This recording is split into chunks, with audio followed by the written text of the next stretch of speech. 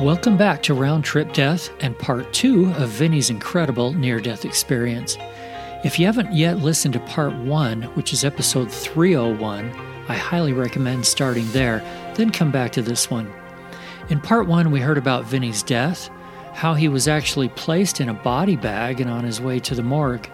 A courageous EMT heard and felt a voice saying, "This one's not dead." During Vinney's extensive NDE, he learned so many things about the spirit world. Then he audibly heard a voice back in his hospital room, praying and pronouncing a blessing on his body.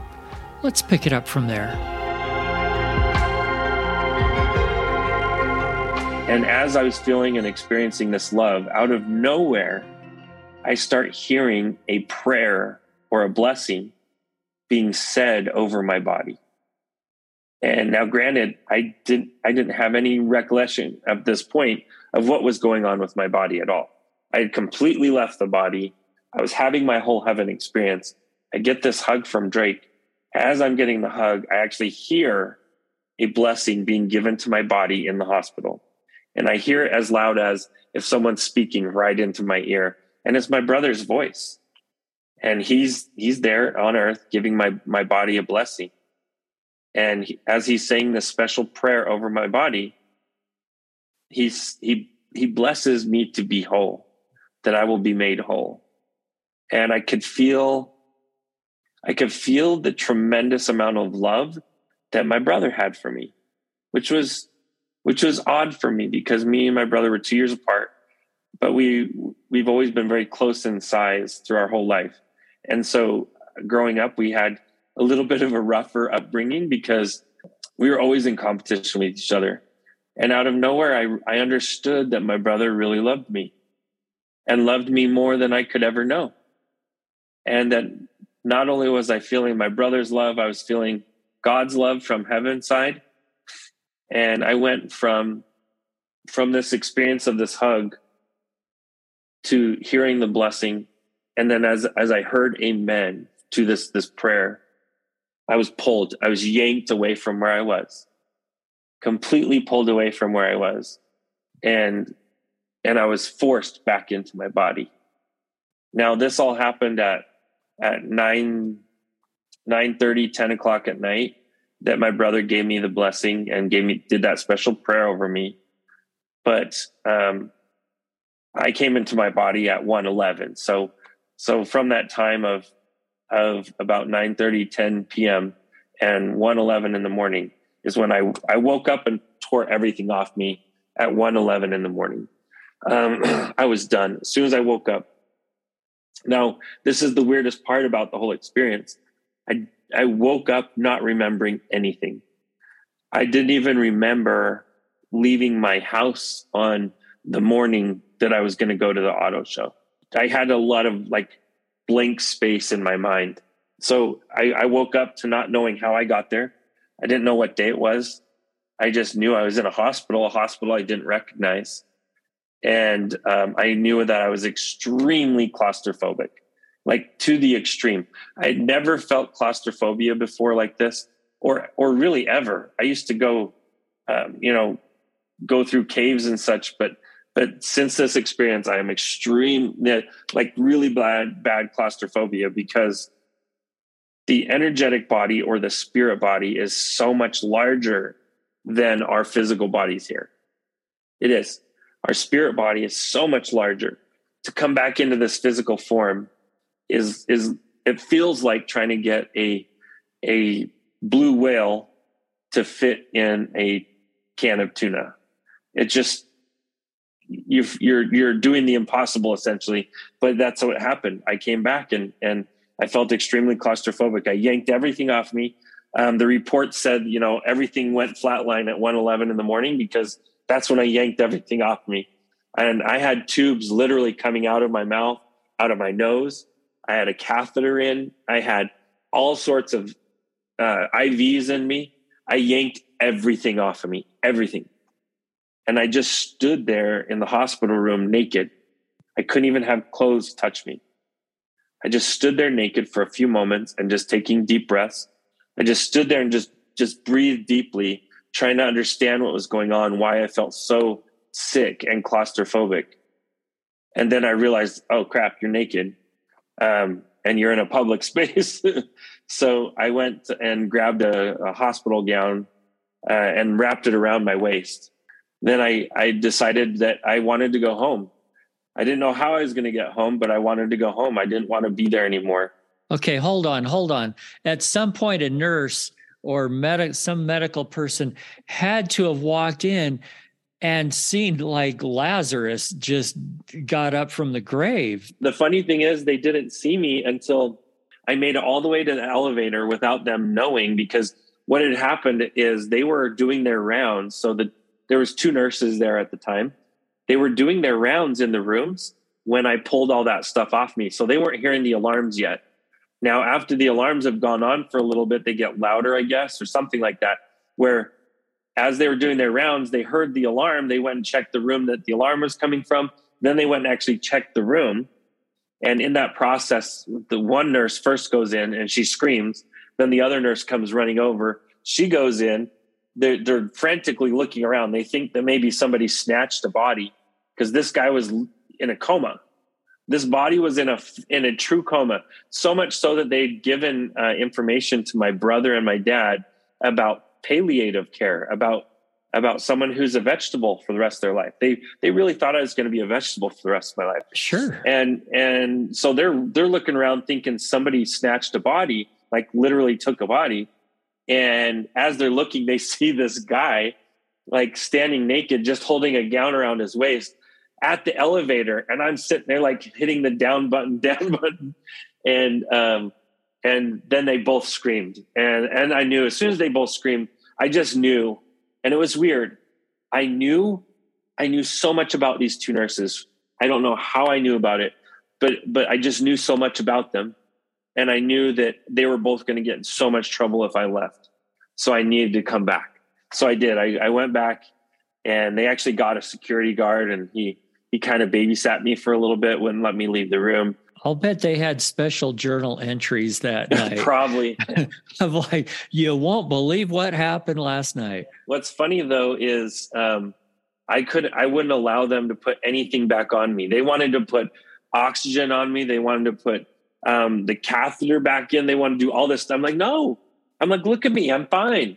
And they kept telling me that I was going to go back into a coma, that there was this freak thing that someone will come out of a coma for a moment and then they go back under and usually die.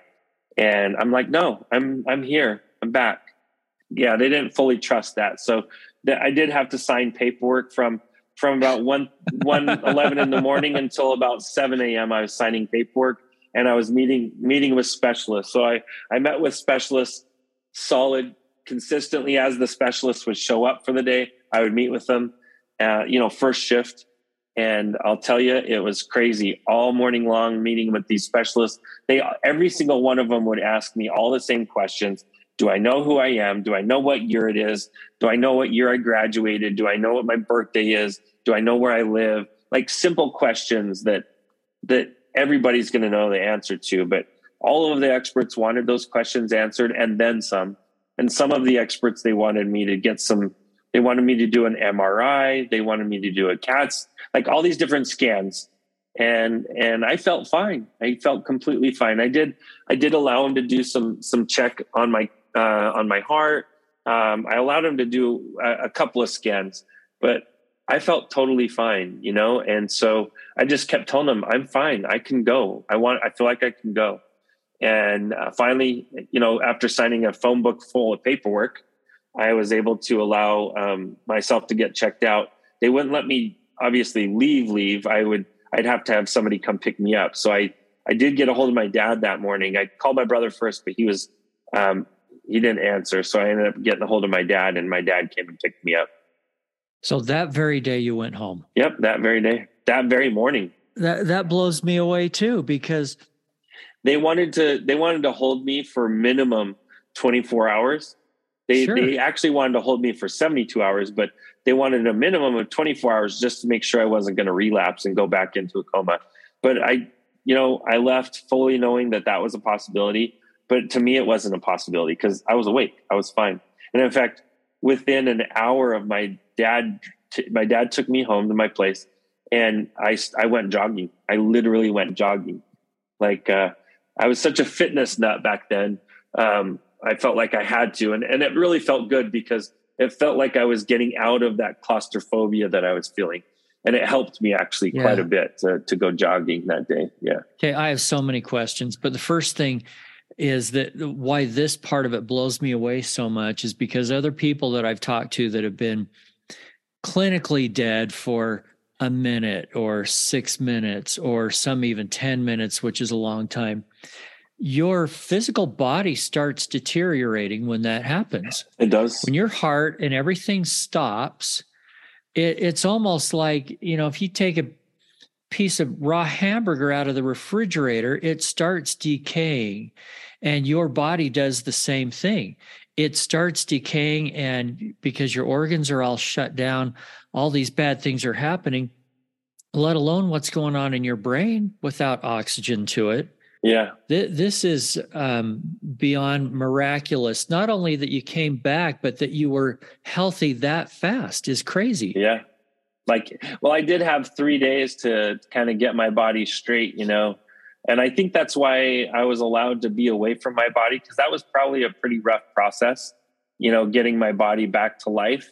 But, since then, actually, I met a really cool guy. I've lost contact with him since, but I worked with a guy that was awakened in the morgue. He woke up like 4 days after his death in the morgue, and they were about to perform his autopsy, and he woke up. Have him call me. We need to talk. And it's funny. I was like, no way, because I told him about my experience, and he's like, oh, you think 3 days is good? I was actually 4 days in the morgue before I woke up. And he showed me the scar when he woke up.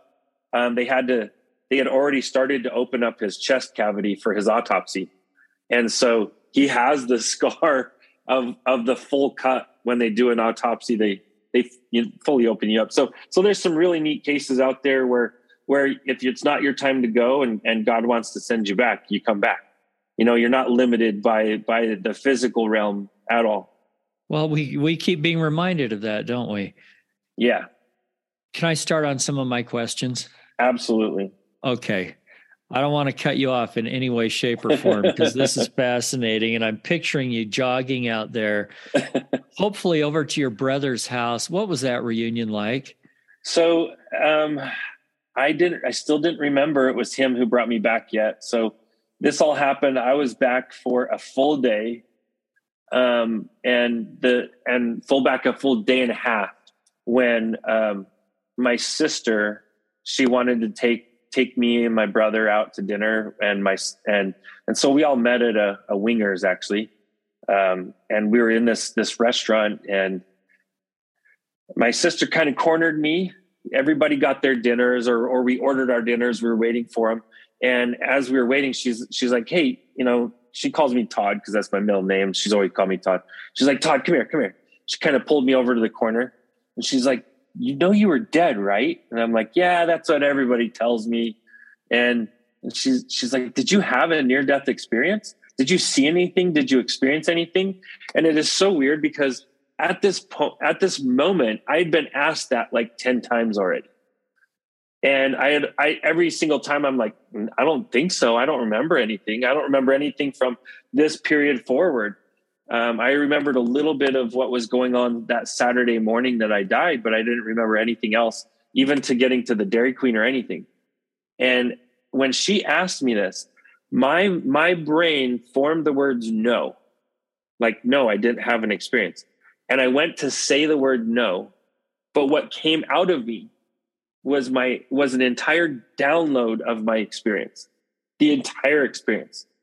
And it's almost as if it was already there, but the doorway that was blocking it got opened by her asking that question. And I just started to bawl. I literally started to cry.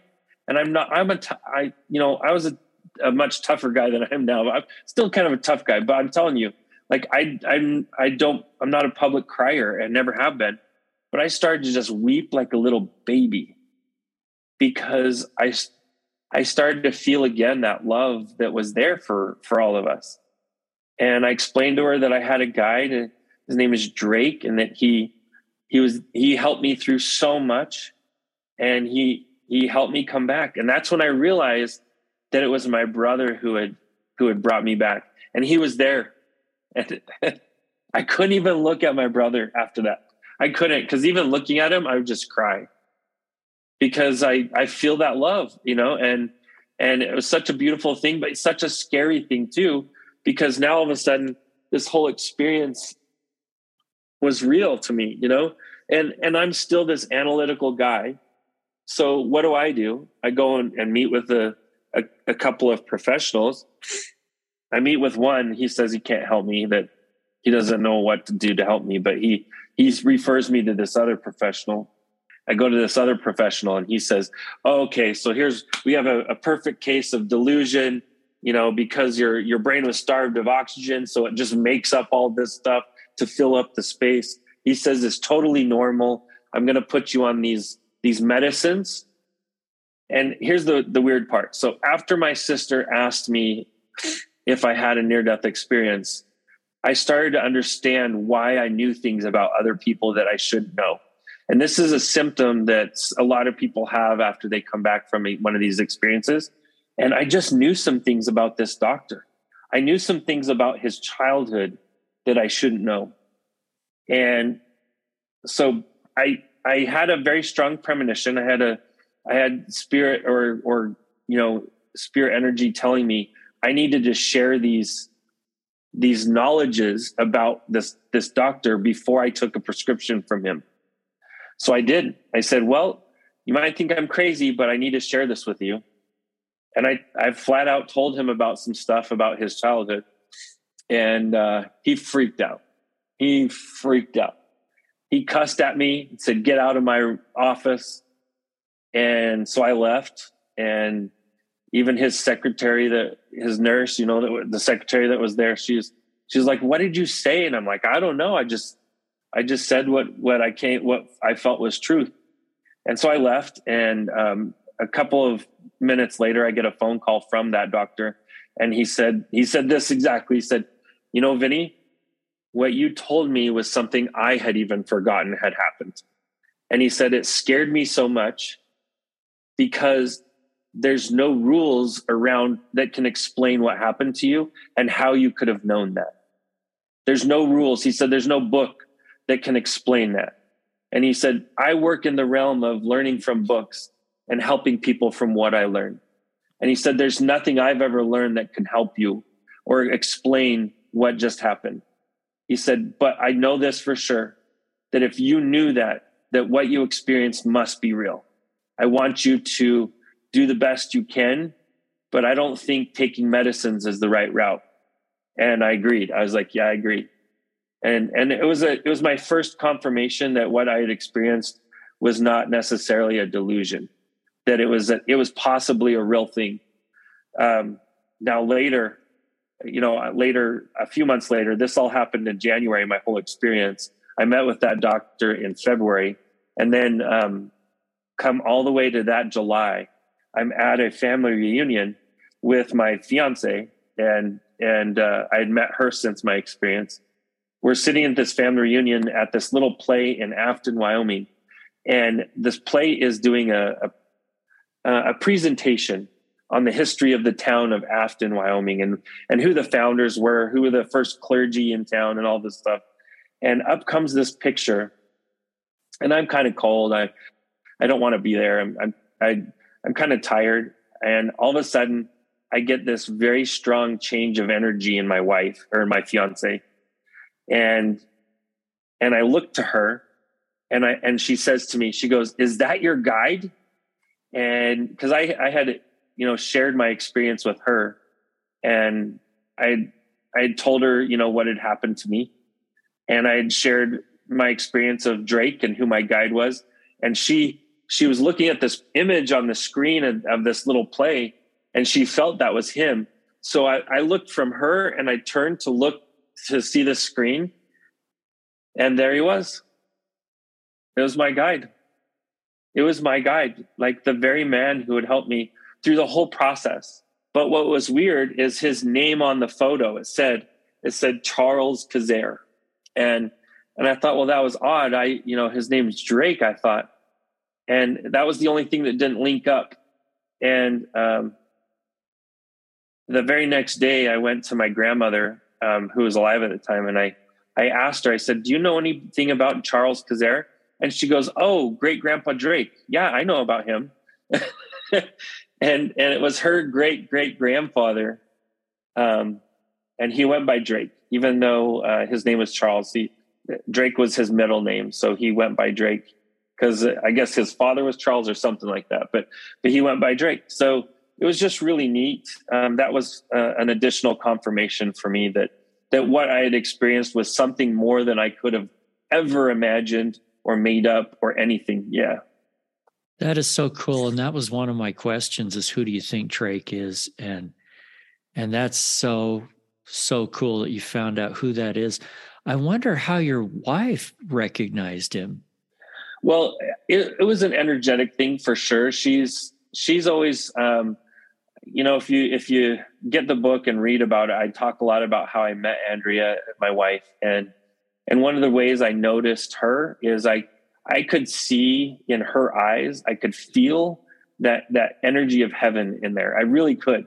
I could see just the unconditional love that God has for all of us. I could see that in her eyes. And that's something that she's always been very synced up with is heaven.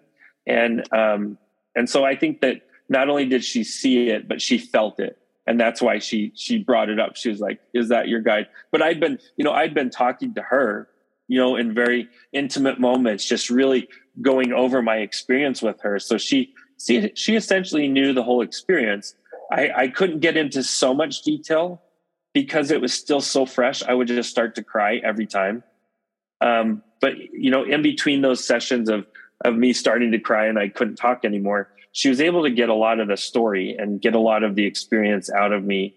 So she knew it very well. She also knew I had described Drake so much that when she saw the picture, she was like, is that your guide? Is that Drake? And it was just really cool. It was really cool that she could recognize him. But yeah, when I did see him though, I couldn't speak. I couldn't even say, yeah, that's him. I just froze. I literally froze. It was already a kind of a chilly night, even though it was in July. It was a little chilly, but I'll tell you what, I froze and she knew just from my reaction, that was him. She knew. Yeah. That is so cool. In fact, we left right after that because I started to break down again. So on this show, we don't really talk about specific religions, whether good, bad, or indifferent. But some people have voluntarily told me after their experience, they talked to their minister, pastor, whoever was over their congregation about their experience. And some of those people gave them a really hard time about it because maybe it didn't match up with their theology exactly. Did you have an experience like that? So it's funny. I've never had a problem with any of the clergy. So of the church I go to, I've never had any problem with the clergy, but the members. But it's really funny. I'm I'm Christian, and in my faith, I've always felt there's two aspects to my faith. There's the gospel side, the side that really follows the scriptures and follows Christ. And then there's the ego side. And the ego side represents everyone looking at each other, judging what they're doing and judging who's sinners and who's going to heaven, who's going to hell, that kind of thing. That represents the ego side. And it's only people who are very embodied in the ego side of the church that have a hard problem with my experience. And they have a very hard problem. All you have to do is go read any negative reviews I have on Amazon. You can see it's the ego side of my own faith that writes those negative reviews. And I know it's part of life, and I'm not judging them in any way, shape, or form. I love every bit of who they are. And there's got to be a divine reason why they really embody the ego of the church. But I'm telling you, the Christ-centered part of the church is beautiful to me. At the same time, when I got to heaven, I looked around thinking I was going to see, was going to be like a big reunion of all the different branches of the church I'd been in my whole life, thinking I was going to see all these people I knew who had passed, and I didn't. Now, I'm sure they're there in their own way, but I'm telling you, I saw all these different religions in that space. And I saw that at least the university side that I was in, this beautiful side of heaven, that there was all different cultures there, all different religions there, that there wasn't just Christians, And part of what I did experience is, when we get to heaven, if we have prejudice towards any other religion, we get to our own version of heaven that's still distant from God, because for us to embody God's love, we can't have prejudice at all. We cannot have prejudice at all. I mean, we can't have prejudice against lifestyle. We can't have prejudice against religion. We can't, because here's the thing, any prejudice we embody, we actually are going to put on our own self 3 times stronger. And that was a very strong thing I learned there, and that's the only people that ever really have a hard time with me is those who exist in the ego space. And I don't default them for it. That's their truth. And I honor them in their truth. If their truth is that my experience is falseness, then that's their truth. I want them to be glorified in their own truth. The one thing is I didn't publish my story to make money. I didn't publish my story to do this as a business or anything like that. I did this because for 15 years, people have literally harassed me after I told my story. Why don't you have a book? Why don't you share this? This is so important. You share this. And I felt that calling my whole life, but it took a long time for me to actually get the words right, because this whole experience is not something that you can use words to describe. So I did have to take some really good help, essentially from my co-author, Lynn. Together, we worked on this for years, literally years, so that we could actually get the words right, so that what he was writing down and what I was experiencing matched each other. And he did an amazing job. And we had some very, very good help helping us edit it, get it the right way so that it matched my experience. And, it's not meant for everybody, and I don't put it out there for everybody. But for those who need it, it really resonates with them. It does. And it helps a lot of people that are a little confused right now, even in their own faith. And it is multi-faith. You don't have to be Christian. You don't have to be any of these things to read this book. Now, what's cool, though, is whatever faith lane you find yourself in, I would say most people who read it, they gain a stronger faith in their own lane. They're able to strengthen their faith in their belief system that they have and get connected to God. And that's all it's all about for me is I want you as the individual to have the best connection you can with God, period. The best possible connection. And that's my purpose for putting this story out there, is to just help those who are ready for it. Now, it's not for everybody, but those who are ready for it, it does really resonate with them. And I've gotten time after time, for every one bad review, I'll get, probably 90 or 95 good reviews of people saying, this has changed my life. So I'm so grateful to God for allowing me back, number one. Even though there's times I feel that was kind of a curse, because heaven is amazing and beautiful and so, so awesome. But so is life here. And I know I'm back here for a reason. And so that's why I put it out there. That's why, I put it out for those who are ready to listen, for those ears that are ready to hear, and those hearts that are ready to feel it. It's a great story for them, a great experience that I got to share with them. But yeah, I don't get harassed too much on it, but I do a little bit just with some of the members. The name of the book, by the way, since you're not plugging it, is The Light After Death by Vincent Tolman. Send me a copy, Vinney. Okay, I will actually. Okay. I'll send you a copy. I appreciate it. A couple more questions, then I'll let you go. I thought it was so interesting that you referred to your body in very much in the third person. You called it the body. Why is that? It's because my body was where I was, and I was sitting there watching it outside of me. So that wasn't my body. That was the body. Yeah. And it's just kind of like, if you're sitting there playing a video game, or I'm not a gamer at all, but I'll tell you, if you're sitting there playing a video game, you're looking at your character play, that's not you, right? You is right here with the controller in your hand. And that's what I felt like. Even once I recognized that it was my body, I still felt like it was the body, because who I was who I am is this eternal spiritual being that lives beyond the body. So truly the body is still the body to me now, because it's the vehicle I drive while I'm here. But I'm not here forever. And I'm grateful for that, because forever is a long time, and a beautifully long time. I want to be where God wants me. And that's in a grander, better, amazing space. Have you had a chance to meet that EMT that worked with you? I did. Would he mind if we mentioned his name? So I don't release that, because here's the thing.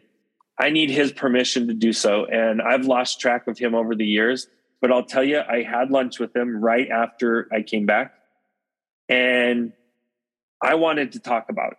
I was like, I wanted to tell him, I saw God like come over you, and I felt like that light that was coming over you. And I was just so grateful, because without him, I wouldn't be here.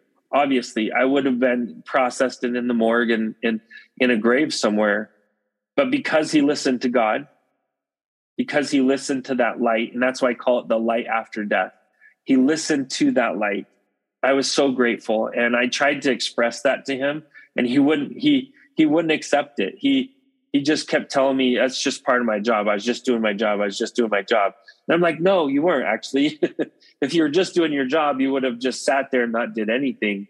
But you did more than your job. You listened to God. And I got a chance to meet with him. I got a chance to meet with one of the other medics. And the other medics were like, he was like, you're an effing miracle, dude. Like he was just going to town on me. Yeah. And I'm like, I know I am. And actually that's how I got in contact with him, the rookie, is because I had to get his phone number from them to a sandwich place there in Utah, and had a sandwich. And he wouldn't even let me buy lunch. I mean, that's who this guy is. He just, he felt like he was just doing the right thing. And he didn't want to talk about the spirit part of it, though. He would not talk about it. He'd just look at me and say, I don't want to talk about that. And then I come around to it, and I talk a little bit more, and I try to bring it back up, and he's like, I don't want to talk about it. And, I just have so much love and respect for him, but not just for him, for anybody who is able to be that hero or that angel in someone else's life because they listen to the prompting from God. And that's what he did. Really, it's not this huge miracle he did. He just listened to the prompting and he acted. And that's one of the things I try to teach people, is how to get a better connection with God, so that prompting is more regular, so that you get that communication from God on a regular basis, and you can act, you can be God's angels on earth, and do what God wants you to do every single day, not just in the hero moments, but in the little hero moments, and helping in little ways. And sometimes that's even just as miraculous as these big ways of bringing someone back from the dead. Well, and he is a hero because he took a risk to act on that. He could have lost his job. Yeah, absolutely. He could have lost his job. And here he was the first week. And, funny turn of events. When I did have lunch with him, he told me he had just passed his fire test. So last I heard, he is a fireman now. So still kind of in that, savior type job where he's out saving lives. Cool. But he's a fireman now. Yeah. That's awesome. Okay, my last question, something that you alluded to just a couple of minutes ago. I'm wondering, because you've had this experience, does it make living here on Earth easier or more difficult? Way more difficult. Way more difficult. And this is not just for me. Anybody who's had the experience like I've had, where they got to see heaven and experience heaven, life here is really, really rough. Even on your best day, it's still nothing compared to your worst day there. Your worst day there is just still absolute bliss and amazing beauty. and just so full of love. Now, I have a lot to live for here, though. I have my amazing family. I've got 2 absolutely amazing kids. And so I've got a lot to live for, but it's still really hard. It is. It's very hard. And I'm not going to be, dishonest about that at all. I'm very authentic about it. And authenticity is extremely important to me now since my experience. So to be honest, yeah, absolutely. It's very hard, actually. Vinney Tolman, thank you so very much for being with us today. Yeah, thanks for having me on. And if anybody can get anything from this, I would love to help them understand that love that God showed me is not just for me. It's for all of us. That God really, really loves all of us exactly how we are. Not who we're going to be, not who we want to be, but exactly how we sit right now. God loves us, really, really loves us. And God wants a relationship with us. So if at all possible, reach out to God. God's already there, wants to have that strong relationship with us. Just know that he loves you and wants to be a part of our lives, all of our lives. Thanks again for listening. We hope you'll share this message with family and friends. To be notified when the next episode goes live, follow the show on your podcasting app or click over to roundtripdeath.com and sign up for our email newsletter. Until then, I wish you everything good that you're looking for in this life and the next.